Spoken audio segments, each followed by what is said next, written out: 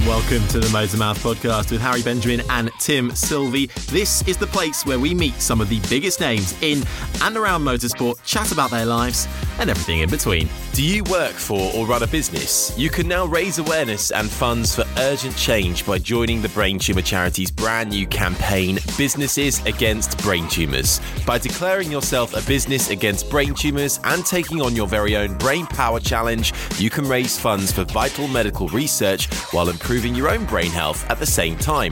People have shaped our world and facilitated amazing amounts of progress through business. Organisations are connecting people every day, innovating in the face of challenges like the pandemic and creating products that make up our culture. Now is the time to take that power and put it into good by beating brain tumours. And we all know there's power in numbers. Brain tumours are still the biggest cancer killer of children and adults under 40, with treatments having changed very little since the 1980s. It's no wonder when only 3% of national cancer research funding is spent on brain tumours. So it's down to the charity and its community of amazing supporters to urgently enact change. Look for the Brain Tumour Charity on social media to find out how you, your colleagues and your business can be the difference we need to see to defeat brain tumours for good. Motormouth is proud to be officially partnered with the Brain Tumour Charity, so a huge thank you for your support. If you can donate anything, you can also do that through the motormouth.club website or through the Brain Tumour Charity Direct, and together we can help every single person affected by a brain tumour. It's season 9 and we're really excited to be once again teaming up with F1 Experiences, the official experience, hospitality and travel programme of Formula One. F1 Experiences is the closest you can get to the pinnacle of motorsport. And let's face it, any chance to get close to Formula One this year, we're all over it. And the brilliant news is you can now be trackside thanks to F1 Experiences. Enjoy the very best race tickets and track hospitality, first-class hotels and unprecedented access you simply cannot get anywhere else. For more information on how you can book your F1 experience, visit f1experiences.com, where you can also save 5% on your very own F1 Experiences package by using the code MOTORMOUTH when checking out online. So, what are you waiting for? Experience the 2021 F1 season firsthand with exclusive access courtesy of F1 Experiences. Get booking today at f1experiences.com. Hello everyone, Tim Sylvie here. Now, today's guest hails from Belfast, and did you know, Harry Benjamin, that the symbol of Belfast is a seahorse, and early merchants printed the creature on their coins throughout the 17th century, and 2 seahorses still feature on Belfast's coat of arms. There are also a few dotted around the city, including the seahorse sculpture at Belfast Port and the glowing seahorse logo on the side of the Grand Central Hotel. Belfast is also where Led Zeppelin first played Stairway to Heaven in Ulster Hall in 1971. C.S. Lewis was born in Belfast, and the surrounding landscapes inspired the Chronicles of Narnia. And Hollywood star Liam Neeson made his stage premiere at the Lyric Theatre. But Harry Benjamin, to test your Belfast knowledge, can you tell me which famous ship was built in Belfast? Oh, it's not the Titanic, is it? Oh my God, you've actually got one right. I've actually got one right for a change. You know, it's funny, because we were actually talking about that with one of my brothers the other week, and I was saying, I was like, are you sure? I swear it was built in Liverpool. And I was like, there's something to do. Sorry, I thought it was built in Liverpool, but did it set off from there or something? It was built, RMS Titanic was built in Belfast, and there were various political reasons for that, well, corporate reasons for that, the various relationships between the companies that were building it. It was done there. Can you name the year? Now you're testing me. Do I get a bonus point? Yeah, why not? I don't know.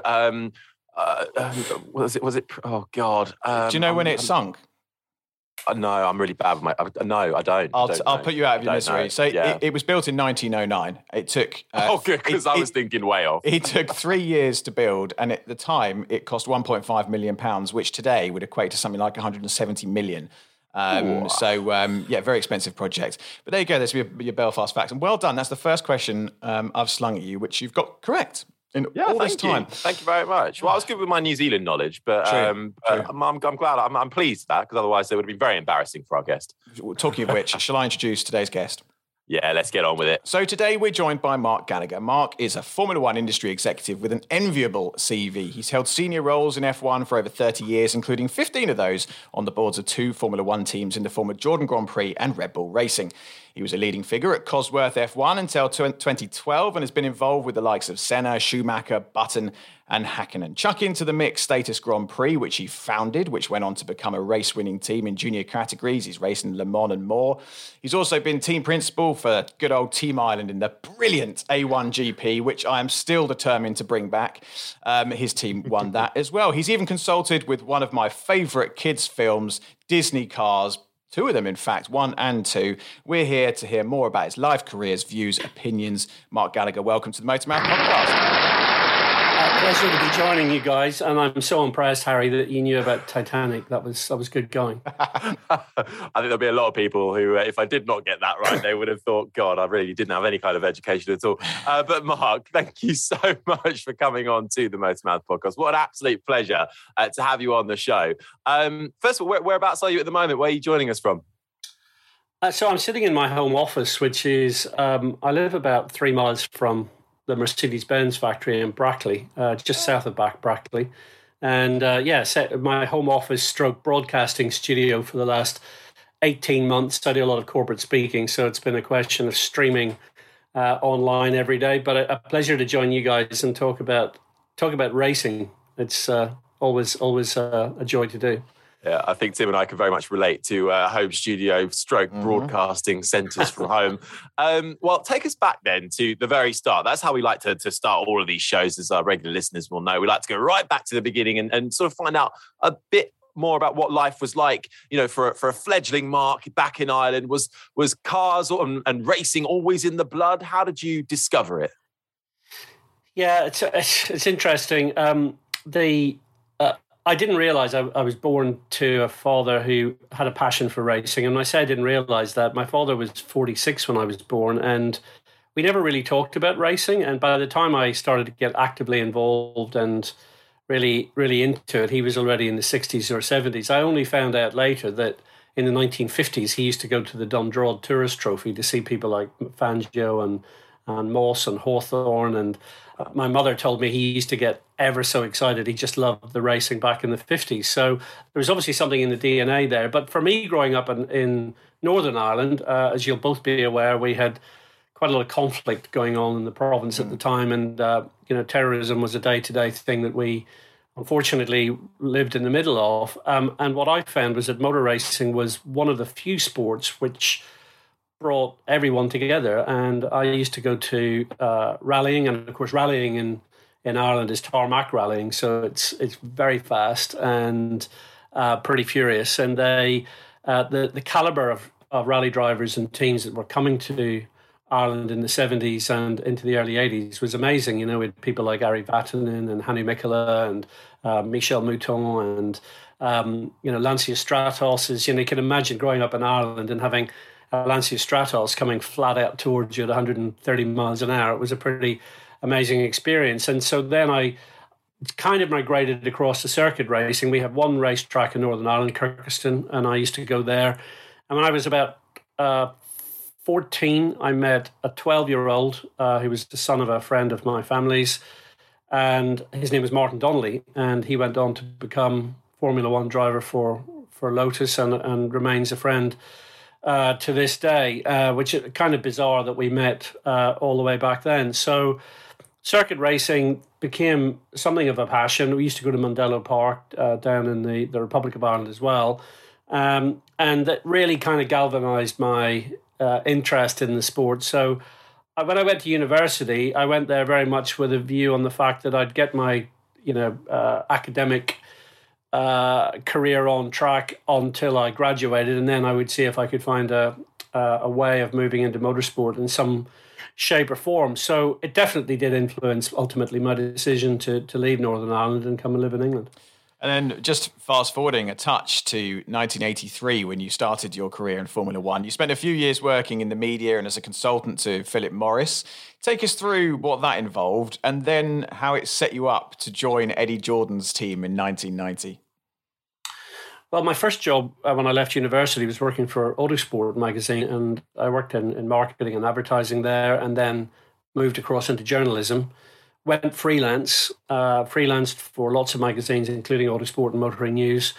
I decided to cover Formula 3000, which was the championship below Formula One, and it was a terrific series back then. Lots of major teams and drivers and sponsors, and through that, I got to know Ian Phillips, who, when he was invited to become the boss of the Leighton House March Formula One team, he actually gave me or introduced me to Philip Morris, with whom he had been doing public relations work, and he'd been writing all of their media and press materials. And so I secured that contract with Philip Morris thanks to Ian. And simultaneously, I also was invited to produce all the editorial for Canon, who were sponsoring Williams at the time. So I found myself working with Marlboro and Canon at a time when their big programs were, of course, were with McLaren and Williams. So that gave me a real intro into working on the publicity side and the commercial side of racing, and quickly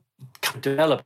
It's amazing one thing leads to another, because, of course, I was writing about the teams and drivers for the sponsors, but within no time at all, I was being asked, would you mind hosting an event? So I found myself on stage, with Nigel Mansell or Thierry Boutsen or Riccardo Patrese, and actually hosting events. And so I enjoyed that. I really enjoyed that. So through all of those kind of networks, then you can imagine, being Irish as well, yeah. I had gotten to know Eddie Jordan. I first met him professionally at the Macau Grand Prix in 1987, which my friend Martin Donnelly, my childhood friend, won that event. And we kept in touch and spoke quite often. And when he decided to set up the Formula One team in 1990, although we didn't race until 1991, the Formula One team was established in 1990. I came on board on a freelance basis initially to handle all the press and communications for the team. So, it really is a kind of a sequence of events. One thing leads to another, and suddenly you find yourself having been given a great break. What was Eddie like back in those days? What was he like to work with? And how does that first conversation go when he's trying to get you on board for what's to come? Yeah, actually, a very easy conversation, because we'd gotten to know each other, and I realised how ambitious he was, and also that he ran a super team, in Formula 3 and in Formula 3000. And again, my friend Martin Donnelly had driven for him in Formula 3000, and then through Eddie's management got into Team Lotus in Formula 1. So we were all very much buddies back then. And Eddie, and I can say this with the passage of time, as I've gotten older and I reflect on that time with Eddie, I found him inspiring to work for. I was very, very much in awe of what he had achieved, and he'd migrated from being very competent, moderately successful racing driver into being a formidable team boss, and he was very good at securing deals. And then joining him in 91 and working with him over, almost a decade and a half, it was a really interesting experience, because he did that giant killing thing. A private guy, he sets up a Formula One team, which becomes a Grand Prix winning team, and we had some really high points. And I found Eddie, I always continued to find him an inspiring guy to work with. Like all of us, we all have our strengths and weaknesses. And I think the fact of the matter is that he achieved his goals, and then he did leave the team in good hands.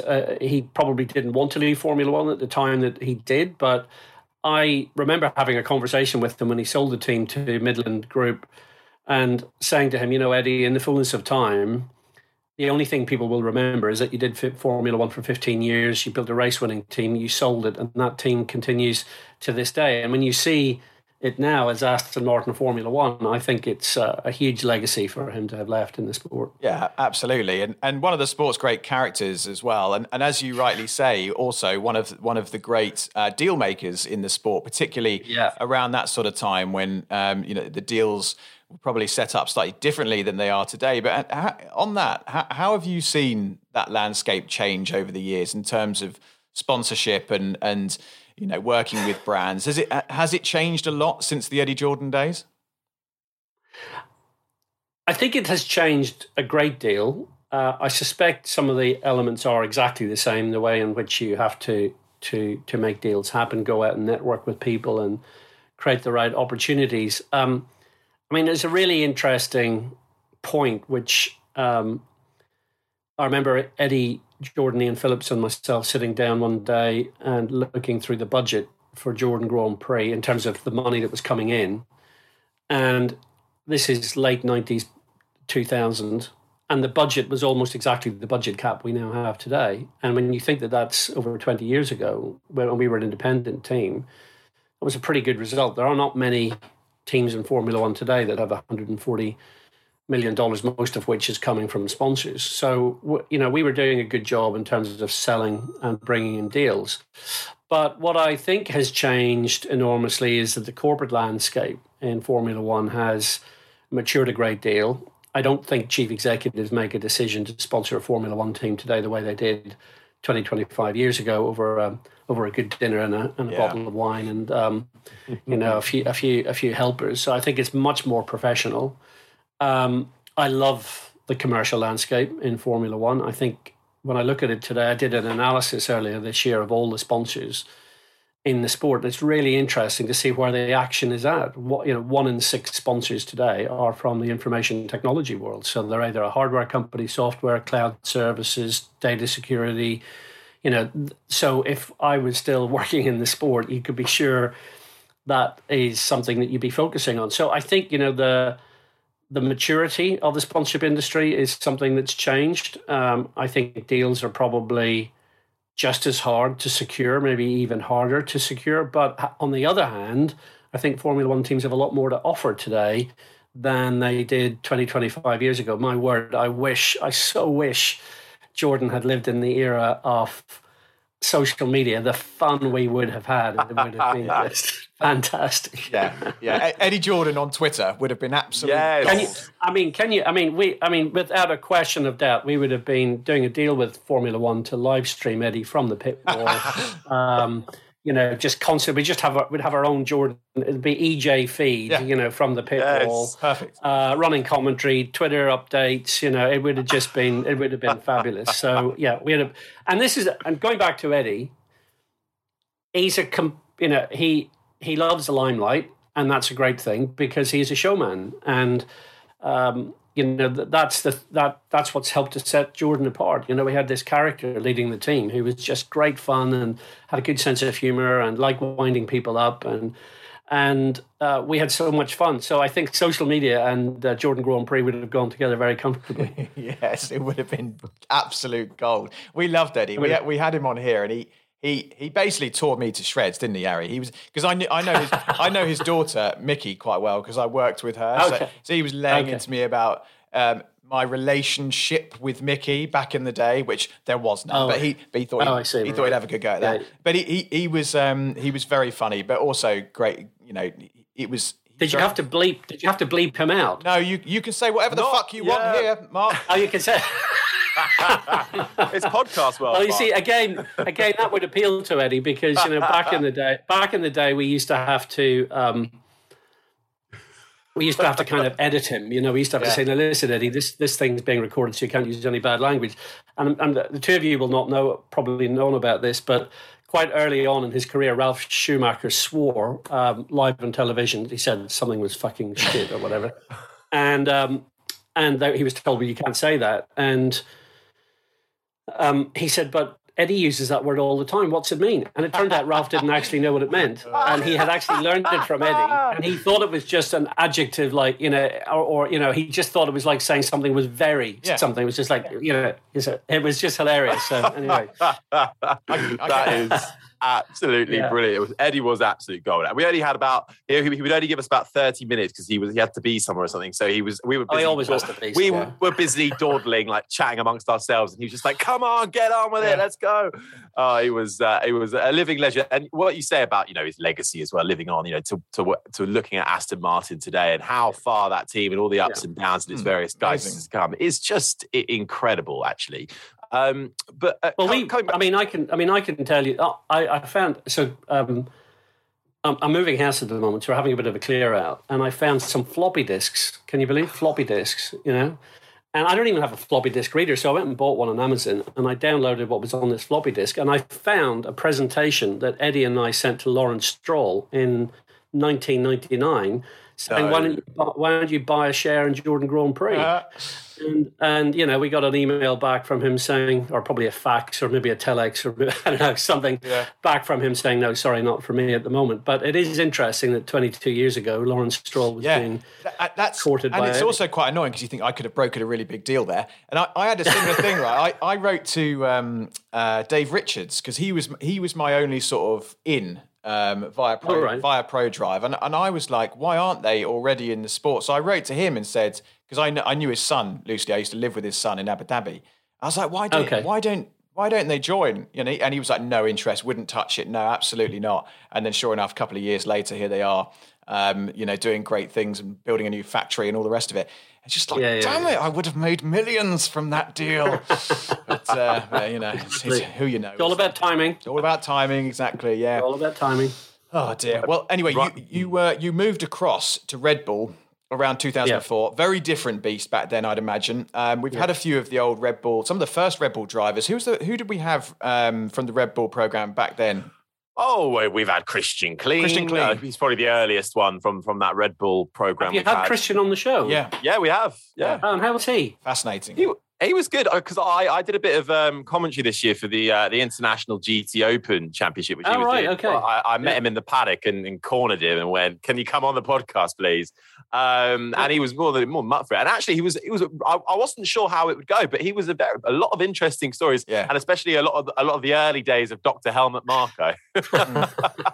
I can imagine. Christian's a great guy. I'm good. I'm more good friends with his dad, Johannes, and we have a kind of vague plan to go skiing this winter together because they live in a lovely part of Austria. And Christian's he's a really quality guy. And dare I say it, I don't think he was best served by Red Bull in the final analysis. And that, do you remember when they did that thing where they swapped his driver, Tony Liuzzi, and everything? I mean, it was just...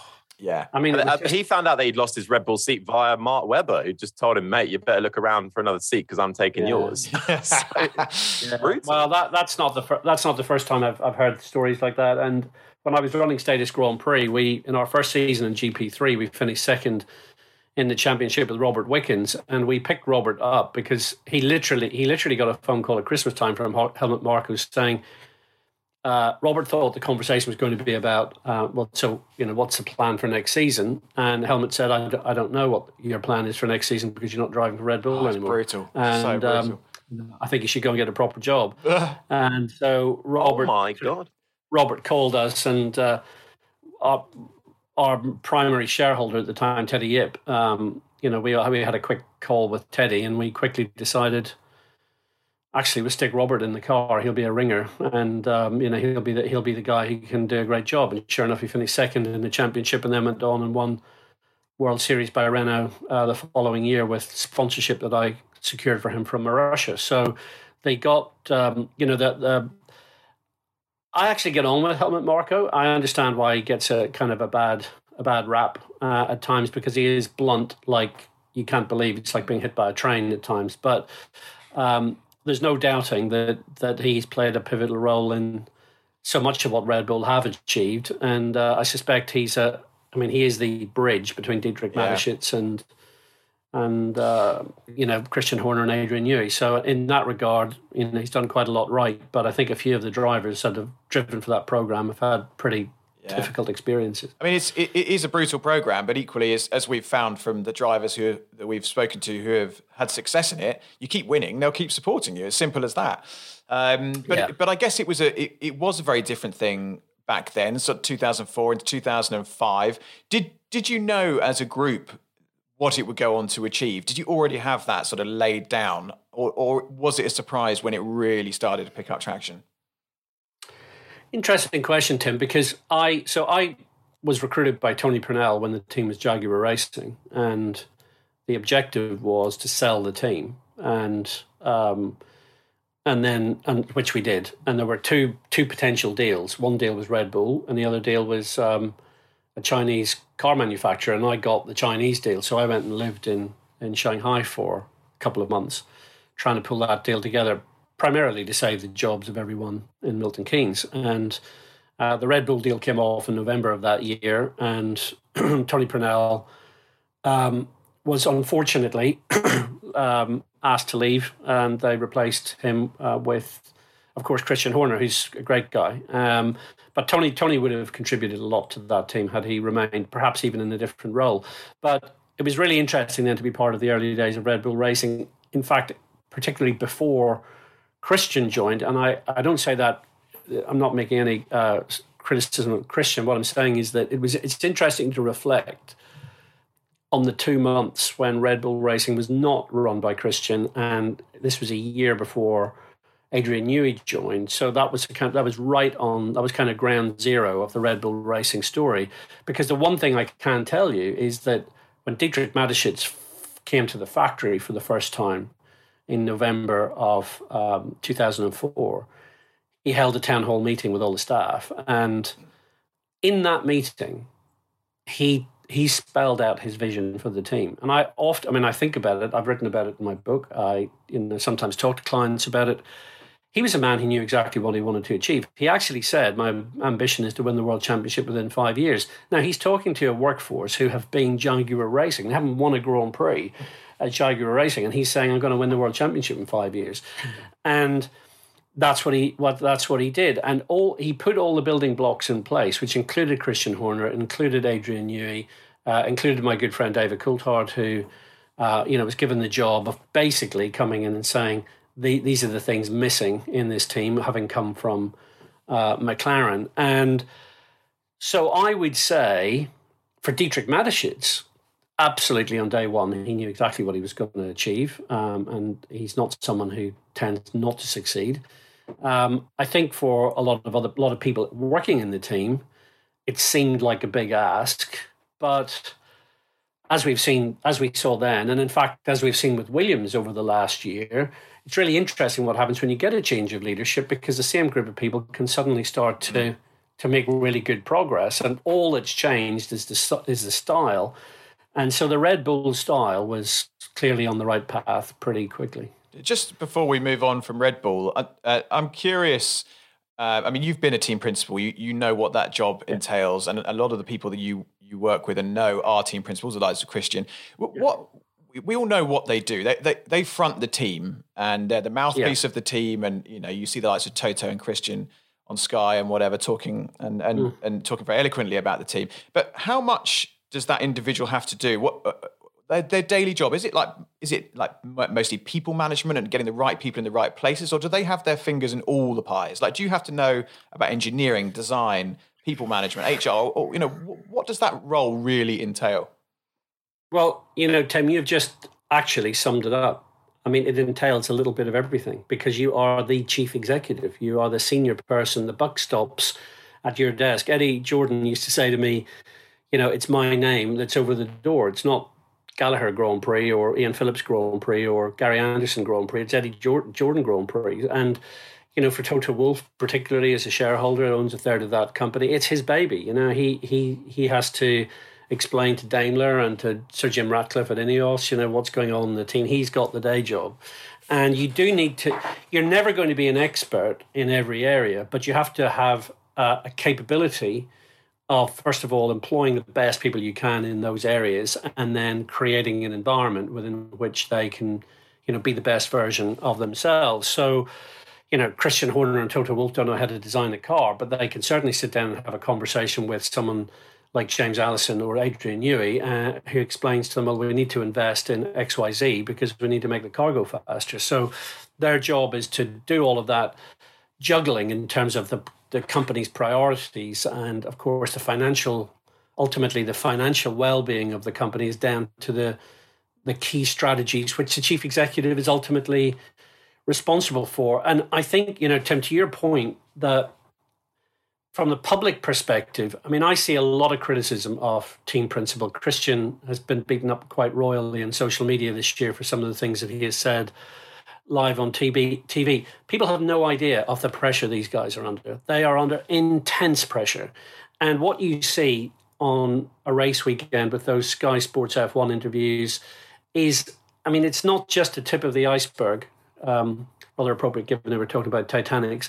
Not just the tip of the iceberg, but I mean, it's an infinitesimally small part of what's in their brain at any one moment. They're thinking about lots of quite difficult topics. And when you look at Christian and you consider that he's now been in that role for over a decade and a half, I mean, I'm surprised he's got a hair left on his head, because the pressure that you're under. I mean, you would not want to be the person to telephone Dietrich Mateschitz or Helmut Marko and explain, why the team hasn't been successful again, or why we're having a struggle, or why the relationship with Renault has gone the way it has, or, whatever it might be. There will have been lots. I mean, Christian will be able to write a several volume, autobiography when he finishes about his experiences. So they're under intense pressure, and it's because they are really having to somehow keep a helicopter view of the whole thing and make sure that it achieves the ambitions that the shareholders have for it. It's amazing, isn't it? And I'll be surprised if Christian doesn't sign a Netflix deal when his time in Formula One comes to an end, because I certainly think that would get a lot of views. I'll watch it. Yeah, but Mark, your time with Red Bull came to an end after an incredible sort of journey with them, and then you moved to head up Cosworth's return. Actually, I didn't. No, it's actually that. No, there's slightly wrong sequence there. So what happened was So Red Bull decided to move all the commercial operations to Salzburg. Right. Or at least that's what they told me. Maybe they didn't like me, but anyway, they decided to move everything to Salzburg, and I left the team and set up Status Grand Prix with Mark Kershaw, who's a Dublin businessman and former racer. And Mark and I were introduced by a mutual friend, set up the team to do A1 GP, and I did A1 GP exclusively for the next 4 years. And the first 2 years were a total unmitigated disaster. Basically, I spent 2 years learning what not to do as a team boss. And then the next 2 years actually were the opposite. We kind of learned from our mistakes, and then won the championship in 2009 with Adam Carroll. And weirdly, that's what led me going to be invited to run the Cosworth program, because when we won the A1 GP championship, Lola asked me if I would help them with their bid to become a Formula One team, and I got involved with Martin Bahrain in that. And one of the things which I did while I was at Lola was I negotiated the Cosworth engine deal with the chief executive at Cosworth. And when Lola got rejected by Max Mosley and Bernie as one of the new teams, Cosworth called me and said, would you, we enjoyed dealing with you, and we think you did a good job putting that deal together with us, and we think you could maybe run our F1 program. So I found myself headhunted to go there, and ended up sitting in front of, Frank Williams and Patrick Head, and the guys at Caterham, and what became Caterham, and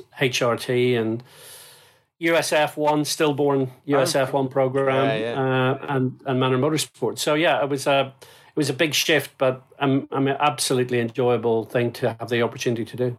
Well, you know what? Before we dive then into the Cosworth stuff, let's go chronologically, because I know Tim loves, and I know you know this, he loves A1 GP. And A1's brilliant. A1 is fantastic. Bring it back. Having watched clips of it, it is absolutely incredible. The sound, the crowds it drew as well were fantastic. Some of the places. Well, you say the crowds, but let me tell you a story, because first ever A1 GP race, Brands Hatch, they promoted the hell out of it. It was the most amazing event. Were either of you there? No. Okay. It was just like the ultimate motorsport festival. We had families there. We had a fairground. It was packed out. We had the most amazing weekend. We then went to the second race, which was in Lausitzring in Germany, only to discover that A1 GP had rather kind of forgotten that they had a race too. And there was no one there. There was no one in Lausitzring. I mean, when I say no one, I mean it was like being there on a wet Tuesday for a test day. There was just no one there.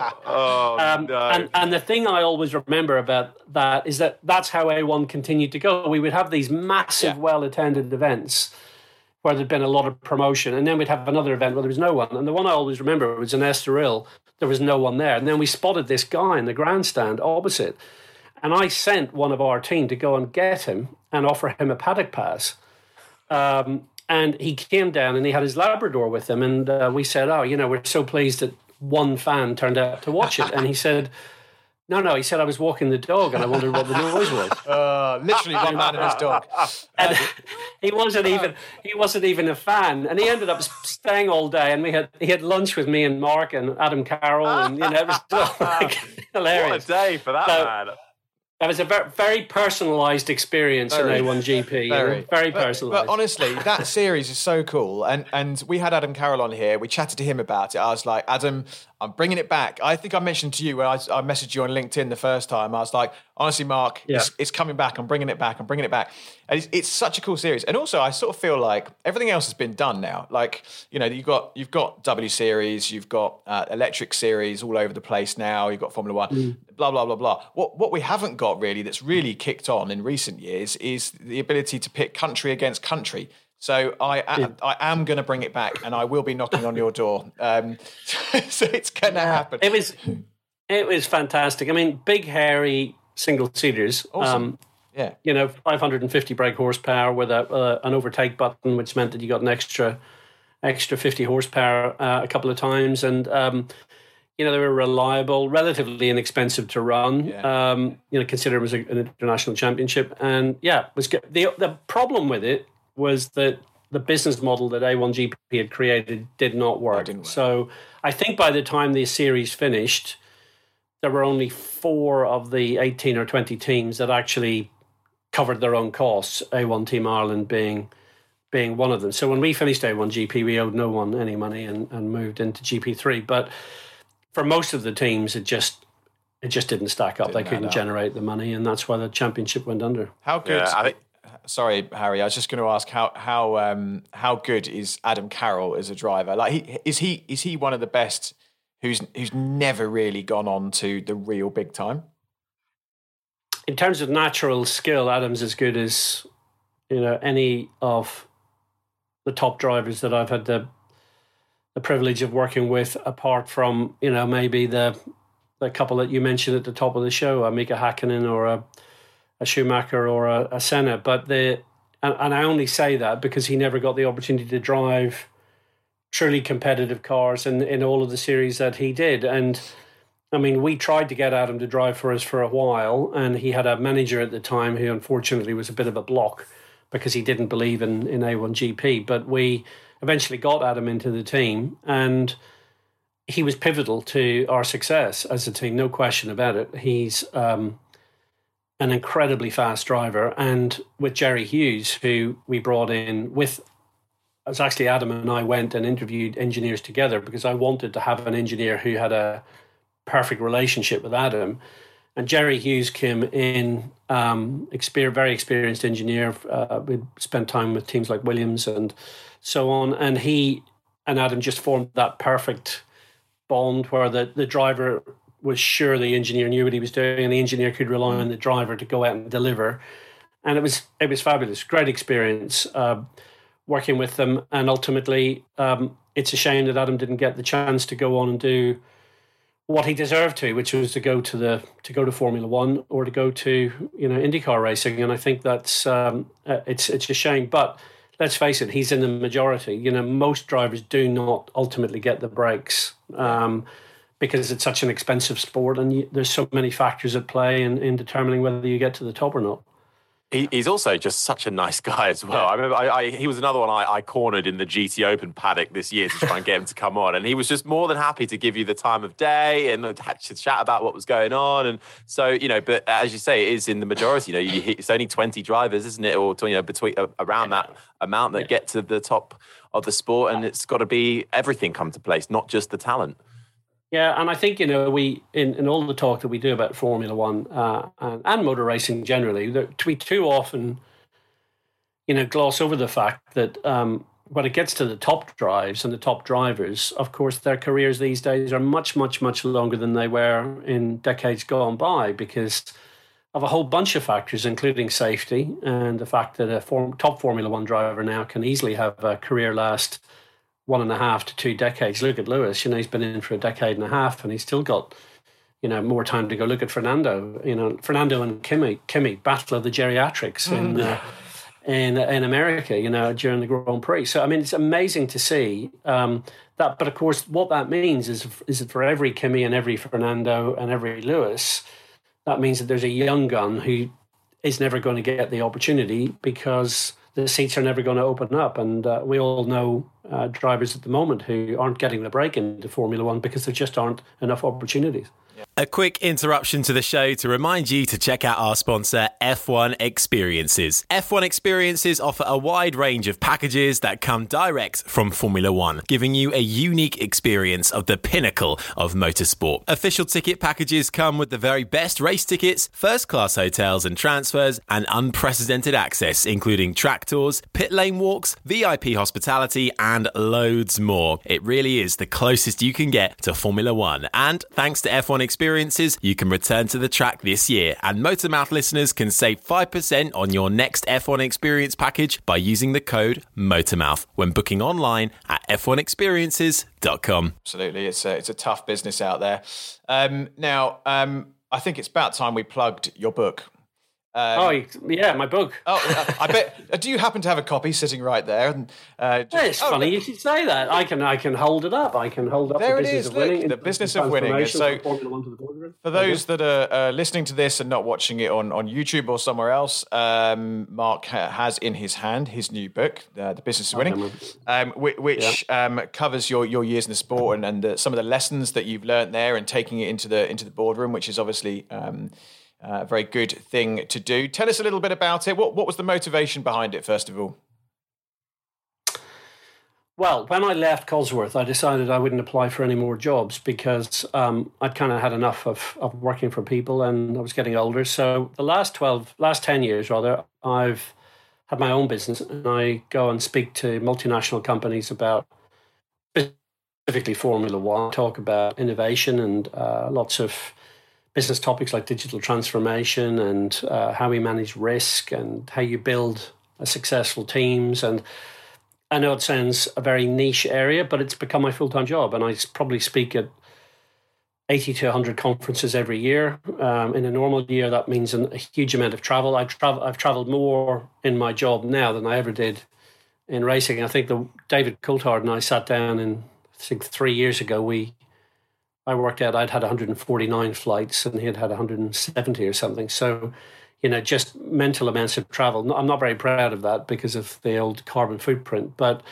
so I'm very busy with the corporate work. And that's really what's driven the book, because the book is essentially, it's not really a reflection of my career so much as it's 12 chapters, each of which is a topic. So effectively an essay on a particular facet of what companies can learn from Formula One. So there's a chapter on leadership, there's a chapter on teamwork, there's a chapter on, what could a business learn from seeing how a Formula One pit stop takes place? Well, any of us who've ever complained about customer service will know that if a Formula One team ran customer service, it would be run absolutely to perfection. So it's very much insights from Formula One that you can then extrapolate and use in business. And this book is. I wrote this earlier this year, so it was. I spent 6 months in Australia. I have a home in Australia, and during lockdown, I managed to get down to Australia and write the book while I was there. And I really decided to look at what was happening in the sport in 2021 and make sure that it was as up to date as possible. So there's a chapter on, Formula One's net zero emissions strategy for 2030. Yeah. So environmental topic there. There's a chapter on diversity and inclusion. The huge impact that Lewis Hamilton has had in terms of his Black Lives Matter campaigning, the way in which W Series and the FIA Women in Motorsport Commission has really but is successfully addressing gender diversity in racing. So there's lots of topics in there because actually they are all very relevant to the businesses that I speak to. So it's a book which I would describe as it's written for the business person who might have a passing interest in Formula One. It's also written from the perspective that if you're into F1 and you would like to know how that might apply to wider business, there's also something in there for you. But it's definitely not been written as a kind of an F1 fan-centric book. It's very much written from a kind of a business takeaway perspective, if that makes sense. No, it sounds fascinating, actually. I need to read it because part of my day job is still around sponsorship in motorsport. And one of the companies I consult with, who you'll probably know, is a company called Right Formula, run by a guy called Robin Fennick. And one of the and one of the clients I look after there is called Genpact, and they sponsor Envision Virgin Racing and Formula E. But their business is a digital transformation business. That's what they do. It's a really complex business, but it's very interesting. They use automation and AI and predictive technology to improve company workflows.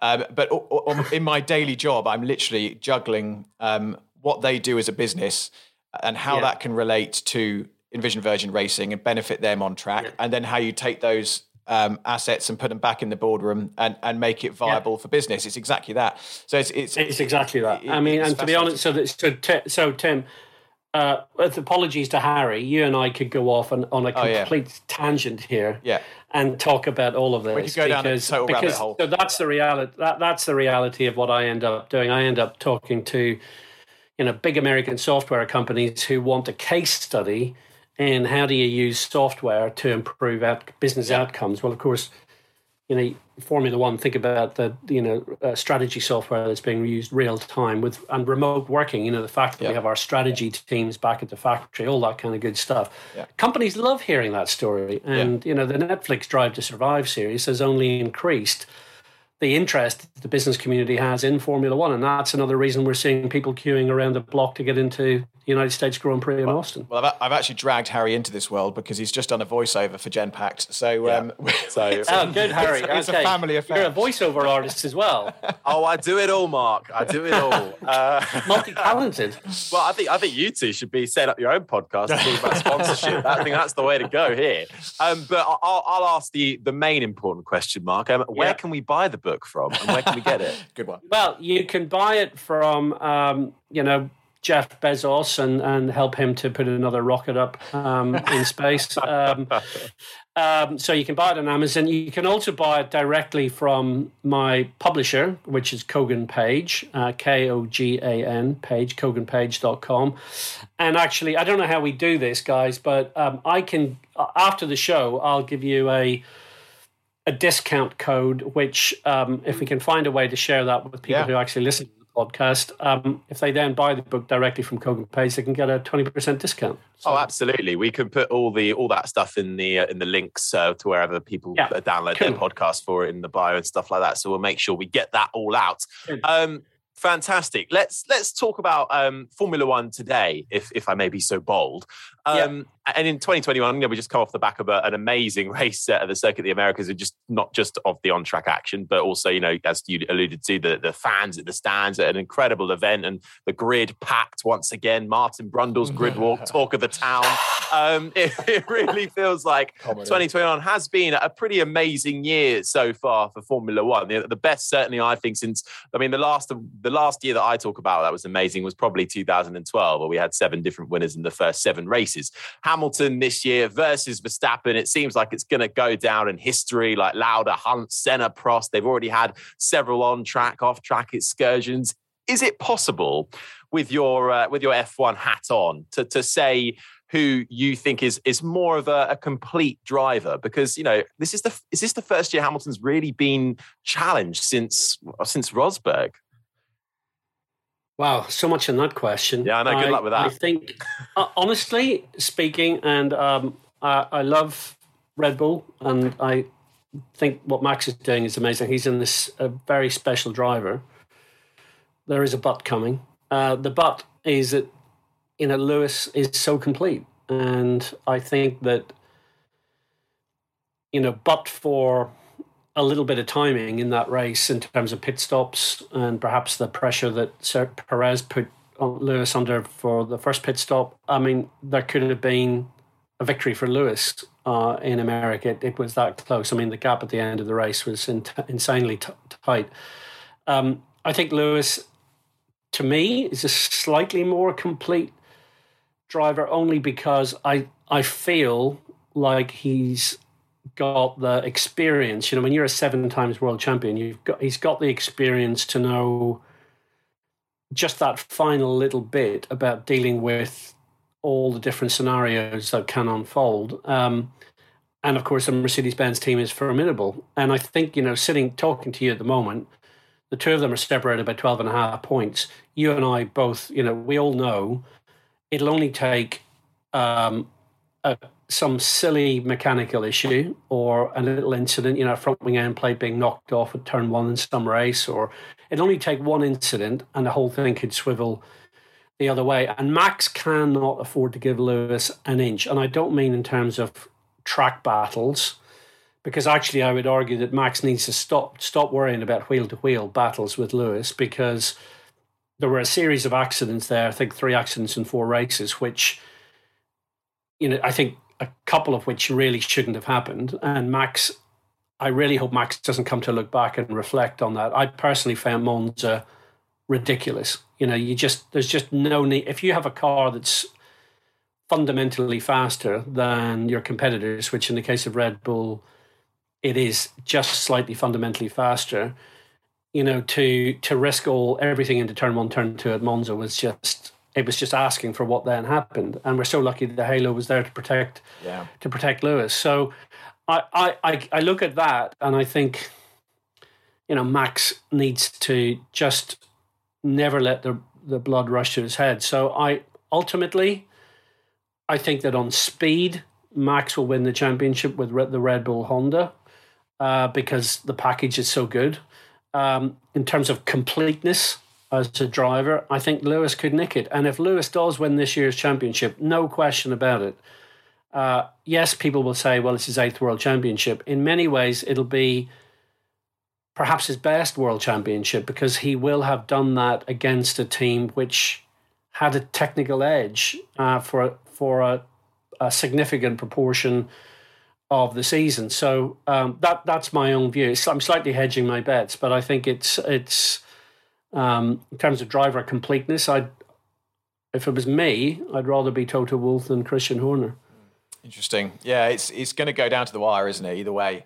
And like Harry says, it's got to be one of the best. And even that USGP race, it wasn't necessarily full of action, but the strategy and the last few laps were just so. It was like, come on!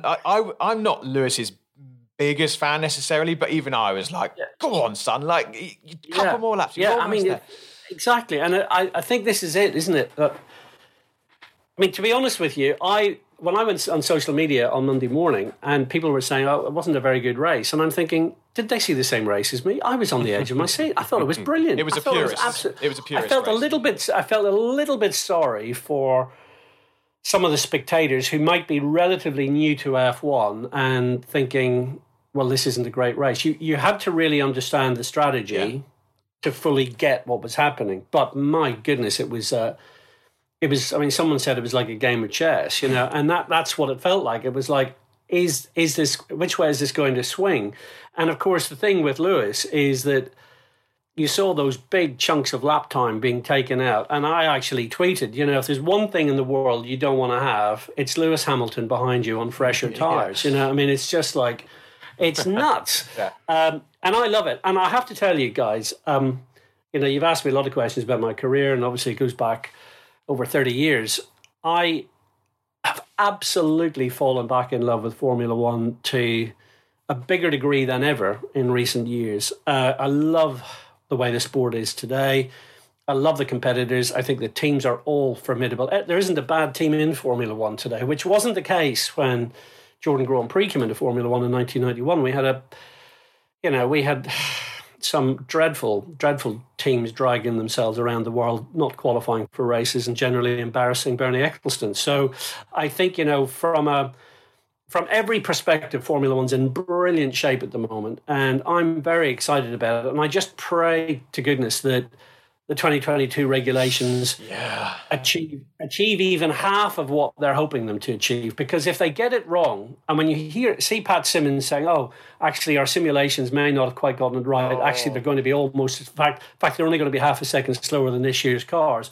Well, what else have they got wrong? Because if you go through this really expensive set of rule changes, and quite frankly, nothing much changes other than we have worse levels of closeness. And of course, we've got this we've got these close battles because we're currently enjoying very mature regulations, which means there's a convergence over time. All the teams gradually work out how to make the most of a current set of rules. So I think, I love Formula One at the moment. I think it's brilliant. And I thought the race on Sunday was just stunning. And I think Lewis and Max, it's just fabulous. We all wish both of them could win the championship, but it'll be one of them that's getting that FIA award in Paris one day in the coming months. Yeah, I know. It's, if you could pick an era of Formula One, you've obviously worked in a particular era, but if you could pick any that you having said what you've just said now, if you could choose any to work in, which one would it be? Get the rose-tinted glasses out. It'd be now. I'd love to work in. It would absolutely be now. There's no question that. Again, there was somebody on social media the other day saying, or maybe it was actually a mainstream media magazine I was reading, talking about the fact that we all get to believe that our heyday was the best time in motorsport. So when I came into Formula One in the 80s, all the journalists and teams would talk about Jim Clark and Jackie Stewart and the best days were the 60s. And I get that. I completely get that. I loved working in Formula One in the 90s and the 2000s. And, of course, I worked in it in the 80s as well as a journalist. So, the Mansell Prost era. But I now look at the McLaren MP4, beautiful car. Technically agricultural compared to what we have today. And so I'm not a Luddite. I'm not someone who thinks that all this new stuff is bad. I think it's great. I think the sport is in a great place. And if I could put myself in a time machine, knock 25 years off and go back and run commercial operations in an F1 team, I would do it. I'd want to do it today because of all the things we've just talked about, that connected world that we have with fans, the fact that you can do stuff today as a racing team and around the marketing and the commercial side that are better than we could ever have done in the past. And of course, the safety and the reliability and everything, pretty well every metric you want to look at is better today than at any time in the sport's 70-year plus history. So, this is a great moment. And I think, one of the just a final point I'll make, one of the things that upsets me is when you see the trolling and the bitterness that goes on social media including with people who really ought to know better. And you realize, I want to say to them all, actually, guys and girls, we're living in a beautiful moment of Formula One. Enjoy every aspect of it. And by the way, it's only car racing. It's not life and death stuff here. Yeah. And actually, it's a phenomenal sport. So I think now has never been a better time for Formula One. And it's of great credit to Liberty, Chase Carey, now Stefano Domenicali. It's a great credit to Jean Todt. I think his presidency at the FIA has been one of the best presidencies that the sport's ever had. And then I certainly think, going back to the Toto Wolff, Christian Horner point, I think actually we have never had a more formidable lineup of team bosses. There aren't many of them who I would describe as weak. Most of them are actually very good at what they do. And as a result, Liberty, the FIA and the teams have come up with some incredible decisions in recent years, whether it's the budget cap, whether it's the way in which the prize money is more equally shared, the new regulations, the net zero focus for 2030. Lots of very, really good stuff, which I have to say, in bygone eras, with the leadership that we had back then, we wouldn't have seen anything like that. So I think we're in a good spot. Yeah, I agree. And it is fascinating, that sort of divergence and maturity of technology with the current regulations. We had Corinne Chandok on here on episode 9 ages ago. Wow, 9? Yeah, and at the time... He's a great guy, isn't he? His quality. Mind is just ridiculous. Yeah. And we were talking to him then about F1, which at the time was in a slightly different place, and we didn't have quite the racing that we were having now, but it was still good. But we were looking ahead to 2022 thinking, we're all excited about these new regulations and clean air and cars racing closer together. And now, like you say, we're all a bit like, oh God, it's got to a point now where Formula One's really cool. Let's not change it, but it's too late. It's coming, and this sort of D-Day is going to arrive, and it's going to turn it all to utter shit again. But we shall see.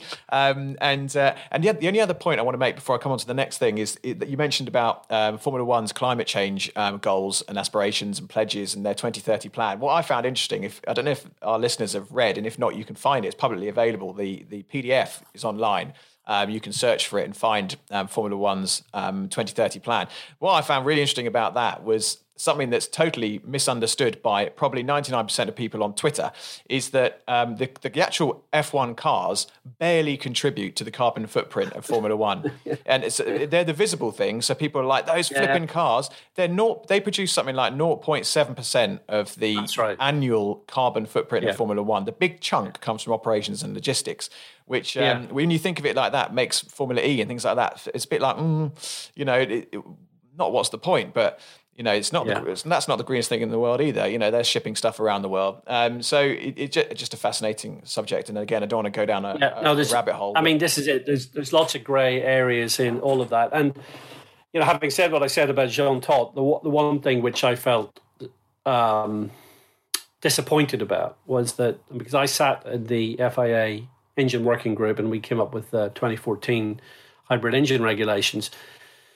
And that was mishandled in so many ways. Bernie Ecclestone wasn't on board, and he said so. And it wasn't a healthy introduction. The fact that the sports rights holder didn't like the engines that the sport was bringing in, and then the sport did a really bad job of communicating the fact that they were so energy efficient. I mean, can you imagine if someone brought out a car, a plane, a train, a boat that used nearly 40% less fuel to do the same thing? Everybody would be like, wow, that's just amazing, absolutely astonishing.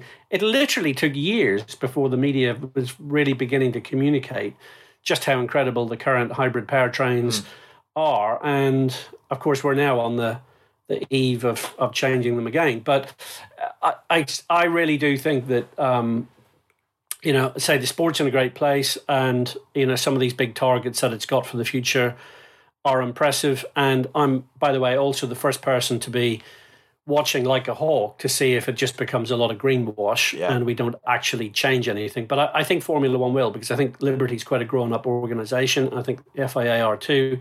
And I think people like Toto Wolff and Christian Horner know that the commercial future of the sport is very much dependent on how authentic it is in terms of developing solutions to some of these environmental challenges. Yeah, absolutely. And things like biofuels and all that is part of that future. I will actually also say just one final point, and maybe, I don't want to sort of big up Formula One and oh my God, amazing. But one thing I've seen firsthand this year, which was sped up, I think, by coronavirus, which would have been in the making of, I think they had a 6-year plan or whatever, was to make their broadcast centre completely remote, which it is. And that they did that in a matter of months. And it's absolutely incredible to see what they do from Biggin Hill, and how what you see on your TV is controlled by someone down in Kent way, which is it's nuts, isn't it? It's mental. There's a great video which I'm pretty sure is on the F1 YouTube channel, and I think it's just a 3-minute tour of that remote broadcast facility. It's worth watching because, as you completely spot on, Harry, I think the statistic was that they managed to deliver it in 7 weeks. Now, and they were saying, like, originally it was a 5-year plan to have a remote broadcasting facility. Thanks to the pandemic, they did it in 2 months. And I think with one exception, they had one weekend where they had a link go down. It's been pretty seamless. So a really good example. And exactly as you said, Tim, the carbon emissions of Formula One are more about the freight logistics, the number of people going to the races. Yeah. And the fact that only half of the people have been going to the races in some cases compared to a normal year. I'm talking in terms of teams.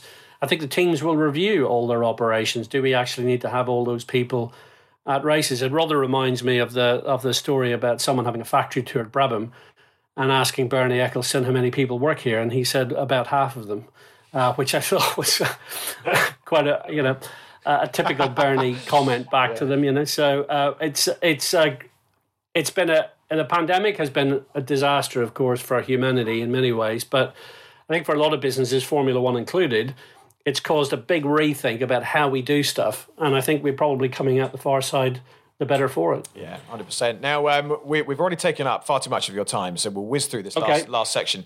We have a final 3, which we'll fire at you in a moment, but some quick fire ones before. Who's your best mate in racing? Who's your best pal? I have so many. I mean, I have dozens of really good friends. Toby Moody, who was a long-time Yep. MotoGP commentator. He's a really good mate of mine. I do a huge amount of work with David Coulthard. Regard David as a good friend. We work together every week. So I'd say in the Formula One paddock, if there was somebody I was going to go and grab a beer with as soon as I would walk in, it would be DC, and probably because it wouldn't be the only beer we would have either. So it would be good fun. Good stuff. What would you give your 18-year-old self advice on if you could go back in time? Trust your gut instinct. I think I overanalyzed too many things during my career and waited. Really, follow your gut. If you're dealing with somebody you want to work with, just work with them. If you get a job and you're working with somebody who you fundamentally are struggling with, is probably a good reason for that. So I think follow your gut. I think when I was 18, I probably overanalyzed things a little bit too much. So you only have one crack at this life, so it's only worth doing the things you want to do and working with the people you want to work with. Yep, absolutely. Before we come on to our final three, what are you really good at that's not part of your day job? If you've got a hidden talent, play any instruments, any languages? Yeah, so I have been a musician sort of all my life, I suppose. I played in an orchestra for 14 years, and I still play the piano now and again.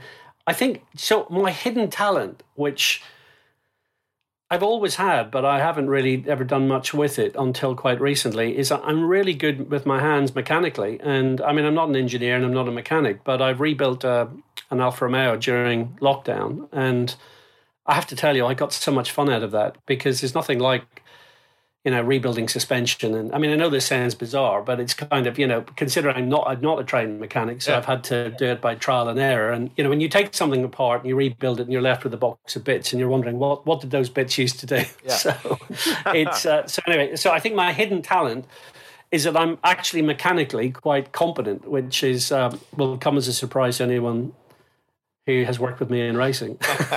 That's my idea of hell, taking things apart, putting it back together again, crap it, all that sort of stuff. And that's another member of the Motormouth band, so that's excellent. Yeah, we're racking them up. Oh, very good. Who else is in that? So you've got dozens. Eddie as a drummer. Yeah, well, Eddie with the spoons as well. He loves his spoons. Oh, and the spoons, yeah. Well, Tim was a chorister in his other life. I have an album. Yes, yeah, it's out. So I've dabbled on stage and voice as well and various things. Yeah. And who else? We've got guitarists. We've got Brendan Hartley. Dancers. He plays the guitar. Brendan Hartley was a good guitarist. What does Brendan play? Guitar. Yeah. Oh right. Have you had Damon Hill on the show yet? Not yet. No, we haven't. A much better guitarist than he ever lets on. He's properly good. Well, and of course, he looks like George Harrison. The older he gets, the more he looks like a Beatle. So. He does. He does rock the hair and the facial hair quite well. He's great. Look, Mark, we have, as Tim has said, taken up far too much of your time. So we're going to ask you our final three questions, which we ask to all of our guests. And this week, they are brought to you by F1 Experiences. Tim, do you want to kick off with the first one? Sure. Mark, what's got you excited at this very moment? At this very moment, or just generally at the moment? Whatever takes your fancy. Okay, at this very moment, I'm terribly excited about the fact that tomorrow I'm moving house. Hey. But other than that, in motor racing, I'm very excited to see Lando Norris's first victory, because I think that's long overdue. Yeah. And I think he's going to do it in these last 5 races. And if Lando does it in the middle of the Hamilton-Verstappen duel, what an exciting event that's going to be to watch for. Well, you've got me excited now just by saying that. Right, okay. If you were not doing what you're doing, if you hadn't worked in Formula One and got on to what you do now, what would you be doing? Was there anything else? Yeah, I would have worked with planes. I've been around planes all my life, and I would have definitely worked in aviation. I might have been a pilot. I definitely would have worked in something to do with planes and helicopters, because I've always enjoyed that. Very cool. Last question for you. What are you scared of? I am terrified at the age of 59 of ever dabbling in anything that will make me look completely out of touch and old. So, and I'm so conscious of this when I'm on social media, because, when you're chatting to, I was chatting to a bunch of fans the other day, and one of them direct messaged me, and we started having this conversation, and it turned out she was 15, and I'm thinking, I'm 59. This is not right. So the thing I'm most scared of is being in any way out of touch and inappropriate to the fan base that Formula One is most in need of developing, which is that younger audience. So I'm very conscious of the fact that I need to kind of be an elder statesman and make sure that I don't ever fall into that trap of being just an old, out of touch, sad person looking back on your career. Well, I think you're far from it, so no concerns there. Well, Mark, listen, it's been fantastic having you on the show. Everyone go out and check out The Business of Winning. It's been fascinating talking to you. There's an awful lot more we could dive into. I think we're going to have Mark Gallagher Mark II to go deep into those rabbit holes that clearly are there for the taking. But Mark, in the meantime, thanks so much for joining us. That's been the Motormouth Podcast. See you next time. Before you go, one final reminder to check out F1 Experiences, the official experience, hospitality and travel program of Formula One. F1 Experiences is the closest you can get to the sport. Official ticket packages, which include the best race tickets, first-class hotels, travel and exclusive behind-the-scenes access across a Grand Prix weekend. F1 Experiences offer packages like no other. So, to book your F1 Experiences package, head online to f1experiences.com, and if you enter code MOTORMOUTH, you'll get 5% off too. Thank you so much for listening to the Motormouth Podcast. Do make sure you give us a follow on our socials, Twitter @Motormouth_, Instagram @Motormouth_official, and Facebook, just search Motormouth. You can also download the Motormouth app, where you can get exclusive video content from MMTV, create your own social profile to interact with other fans, and check up on all the latest happenings with whatever motorsport takes your fancy. We're also proud to be supporting the Brain Tumour charity too, so make sure you check the links in the podcast description to find out how you can help cure brain tumours quicker. Don't forget to like, subscribe and review, and until next time, you've been listening to the Motormouth Podcast.